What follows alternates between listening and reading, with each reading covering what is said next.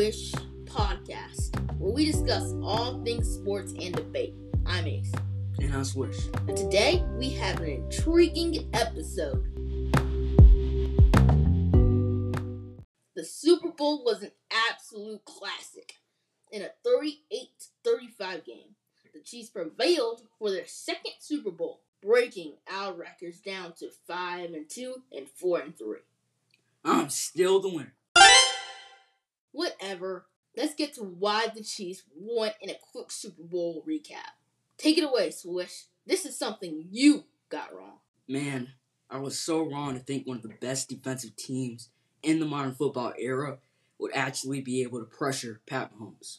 The Eagles had 78 sacks coming into the Super Bowl, the third most in NFL history across both the regular season and the postseason. Guess how many sacks Mahomes took in the big game from such a historic defense? Nil, zilch, nada, zip, nothing, not, Sarah. You know, the number that looks like an O. I don't know what it is, but you can't just route this guy at all. Maybe it's the scheme crafted by Andy Reid and Eric Bieniemy. Maybe it's Mahomes' magical finesse to get away from opponents. Maybe it's the offensive line. But I barely saw Mahomes flustered at all, even when he re-injured his freaking ankle, which led to 38 points from the Chiefs' side. He's just unsackable. Jalen Hurts and the Eagles did everything right. Of course, he had a fumble that he probably let back, but hey, everybody makes mistakes, right? Dallas Goedert, A.J. Brown, Devontae Smith, they all did their jobs and made key clutch plays as playmakers. Hurts had 3 rushing touchdowns and did his job passing the football as well. It was an awesome performance by him and the Eagles. There's no doubt about that. Jalen cemented himself as one of the best quarterbacks in the NFL. But the Chiefs were just a little better. Yeah, I also think that holding call was a bit questionable. If the Chiefs took that field goal with about 1 minute left, then I think Hurts and the Eagles would have had a classic game-winning drive. But the Eagles made a crucial mistake at the end of the game. It just shows how disappointing that defense was in the game. And the wait for the predictable game-winning field goal seemed like an annoying eternity for fans that were rooting for the Eagles. Yeah, but let's get to the main topic we have for you this episode.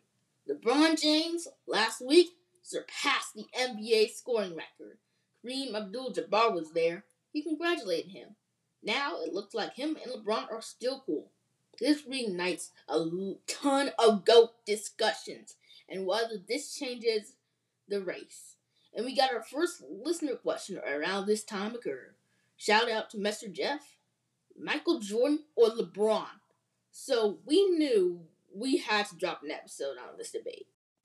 Swish, does LeBron surpassing the scoring record change anything about the GOAT debate? I think it does. Not as significantly as like winning a 6th championship, but it is more weaponry for LeBron stands to throw at the adamant Jordan lovers. He has scored the most points in NBA history. He's got to be the GOAT, right? It does show LeBron's longevity, and it's something he achieved that MJ could not. Jordan did lose several years either due to injury or retirement, though. He missed a lot of his second season, so there's a ton of points there. He lost the 1993 to 1994 season, a lot of the 1995 season, the 1999 lockout season, the 2000 season, the 2001 season. Plus, you got to think about this. Jordan came to the NBA after 3 indelible college seasons out of the University of North Carolina. LeBron didn't even play a college season, so that's 3 more years of scoring that MJ lost compared to LeBron because he played in college for so long. I'm not saying that MJ would immediately be a star like LeBron. He wasn't necessarily the chosen one coming out of high school. But if he stayed for only 1 or 2 seasons, I think he could have 1 or 2 more star years. Even then, though, LeBron probably still would have broken the record and surpassed MJ and Kareem at some point. Great point, which is weird since you never bring up great points. I think there's a case to be made. LeBron could have also broke Kareem's scoring record, perhaps, which launches our discussion on the aforementioned longevity. Which is more important to you, longevity or peak? was longevity is something that LeBron has proven he is the best at in NBA history, and it's not even close. MJ, on the other hand, had one of the best peaks in NBA history, the top of his career, but many argue he didn't sustain it for a longer time because he took breaks. If we were talking about the greatest player of all time purely, I'm going with peak 100%. Peak shows how good a player was during their prime and thus introduces the idea of superiority. In my best season, I was better than you, so I'm great. Longevity makes this more complicated though, because which player you taking? The player who averages 30 in one season, or the player who averages 25 across 5 seasons? I bet many would take the latter. But in this debate, purely, I'm going with peak player 100%. You can make an argument Jordan was the best player in basketball for 10 years, won 6 rings. LeBron has been one of the best players in the NBA for 20 years and has won 4 rings. Which one are you taking? I'm taking those Jordan years over almost any player in NBA history besides maybe Bill Russell. Right. And are we really believing that Jordan would have not added to his peak years if he didn't retire for the 1994 and 1995 seasons? So yes, we don't take into Scott longevity a lot. And one more point before we move on. I think longevity is very biased towards today's modern era where players have more technology and nutrition knowledge than there was back in the 60s, 70s, 80s, 90s. If MJ was in this era, I think he could potentially have a 20-year career as well, retirement aside. Alright, let's move on to peak. Did MJ really have a better peak than LeBron did, Swish? Well, I've been thinking about it, and while I still do think MJ had one of the best peaks in NBA history, I think LeBron is a little closer than some people think. I'm going to refer to 2 seasons that illustrate LeBron's greatness. The 2007 Cavaliers and the 2018 Cavaliers. The 2007 Cavaliers had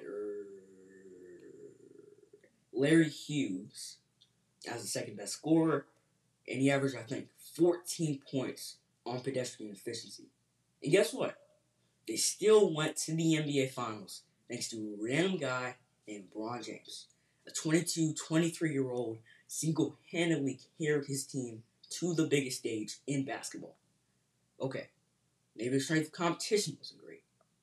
They did get swept up by Tony Parker and the San Antonio Spurs in the finals. But that's where the 2018 season comes in. The 2018 Cavaliers were ravaged with injuries. Kevin Love, who is better than Larry Hughes for the record, was the second best player, and even then he probably isn't an elite second option on a contending team. They had to face 3 48-plus win teams en route to the NBA Finals, the Indiana Pacers, Toronto Raptors, and the Boston Celtics. And they still made it. This shows that LeBron in his peak was the guy who could carry an otherwise really catastrophic team to the NBA Finals. Not bad. Winning matters though, Swish. LeBron went 4-6 in the finals. MJ went 6-0. 6-0 is better than 4-6. Yeah, sure, but one could look at this as LeBron reaching the finals 10 times with worse rosters and then running into complete dynasties like the Warriors and the Spurs and losing. I'm not saying LeBron had a better peak than MJ. MJ was a better player, and I think most that have watched MJ in his prime would agree with me. I'm just playing devil's advocate. LeBron was a great player, too. Agree to disagree. MJ won more during his peak, and that's what really matters. Anyway, let's get to one of the most important arguments that has been thrown both ways. Whether each player needs help to win a title. I mean, duh. I'm not even sure why this dominates the GOAT debate so much. MJ needed Pippen. LeBron needed Kyrie, D. Wade, and AD. Basketball's a team sport. Simple as that.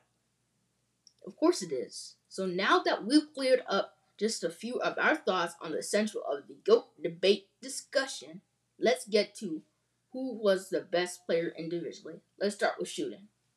I'm going to give the edge to MJ. Wait. Please don't abandon this podcast. I know what you're thinking. Swish is crazy. I'm not listening to this madman anymore. But hear me out. Shooting isn't just about threes. It's about eras and whether you can simply shoot the ball at inefficient rates. MJ had a lethal mid-range jumper, and his touch on that was pristine. LeBron has also trained himself to shoot decently to fit into this era, but let's be honest, he never has actually been talented at that, and sometimes his erratic shooting has been very inefficient to his team. I think MJ in this era could be a great shooter. His best season shooting was better than LeBron's. He shot 43% from three on 3 attempts per game during the 1996 season. He had real touch, and I think he would have trained himself to shoot well even in this era. LeBron, on the other hand, I don't think he has that same touch that MJ has. Man, there's no way. There's not going to be a big enough sample size to say MJ would definitely shoot threes well in today's modern NBA. It's that mid-range, though. I think MJ could have stretched that touch out to 3. It's just about opinions, I guess. Agree, disagree. Let's move on to athleticism, which is probably the toughest one to analyze. I might just give these guys a tie because I can't really decide. On one hand, MJ has one of the highest verticals in NBA history, mind-boggling hang time, elite speed because he ran a 40-yard dash in 4.4 seconds, changes of direction, footwork, quick hands, great length. He had a total package. But LeBron's body is just on a completely different level.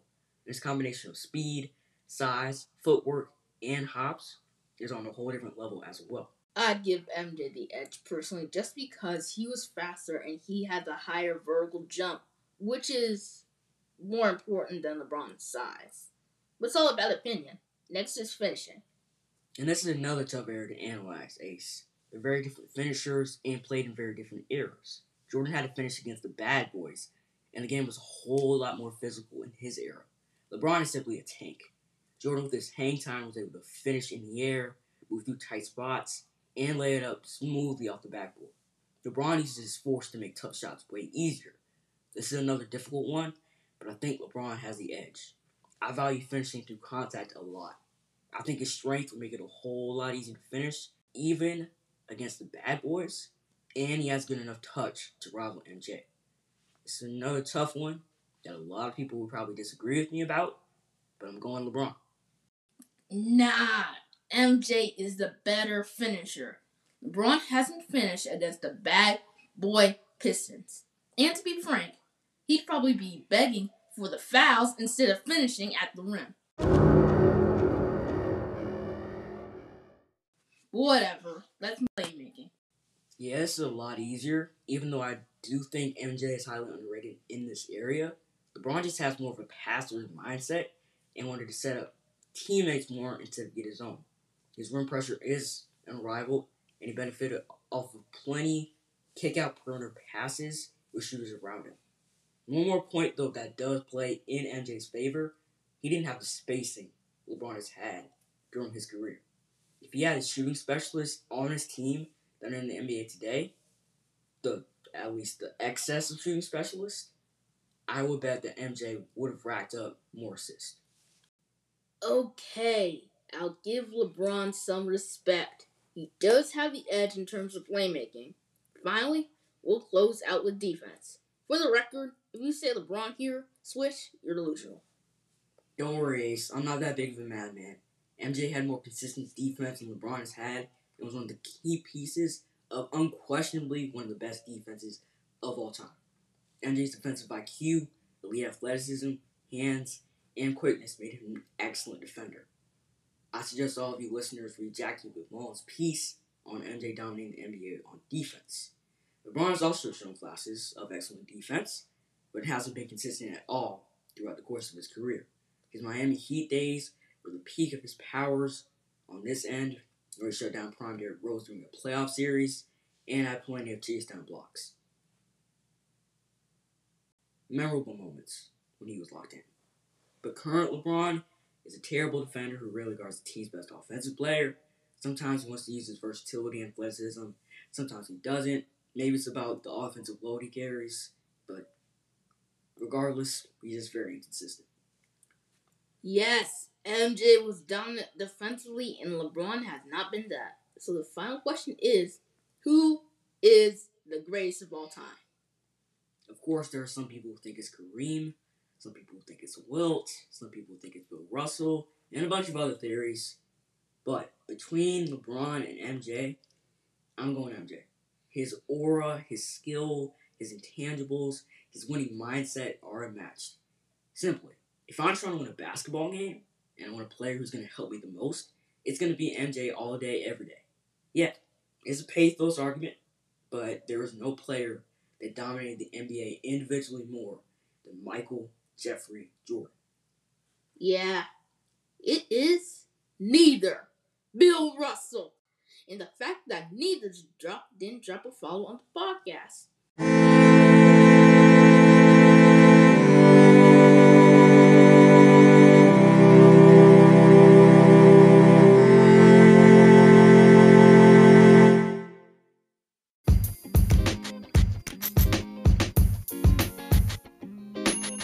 Alright, let's wrap up this podcast. Thank you for listening.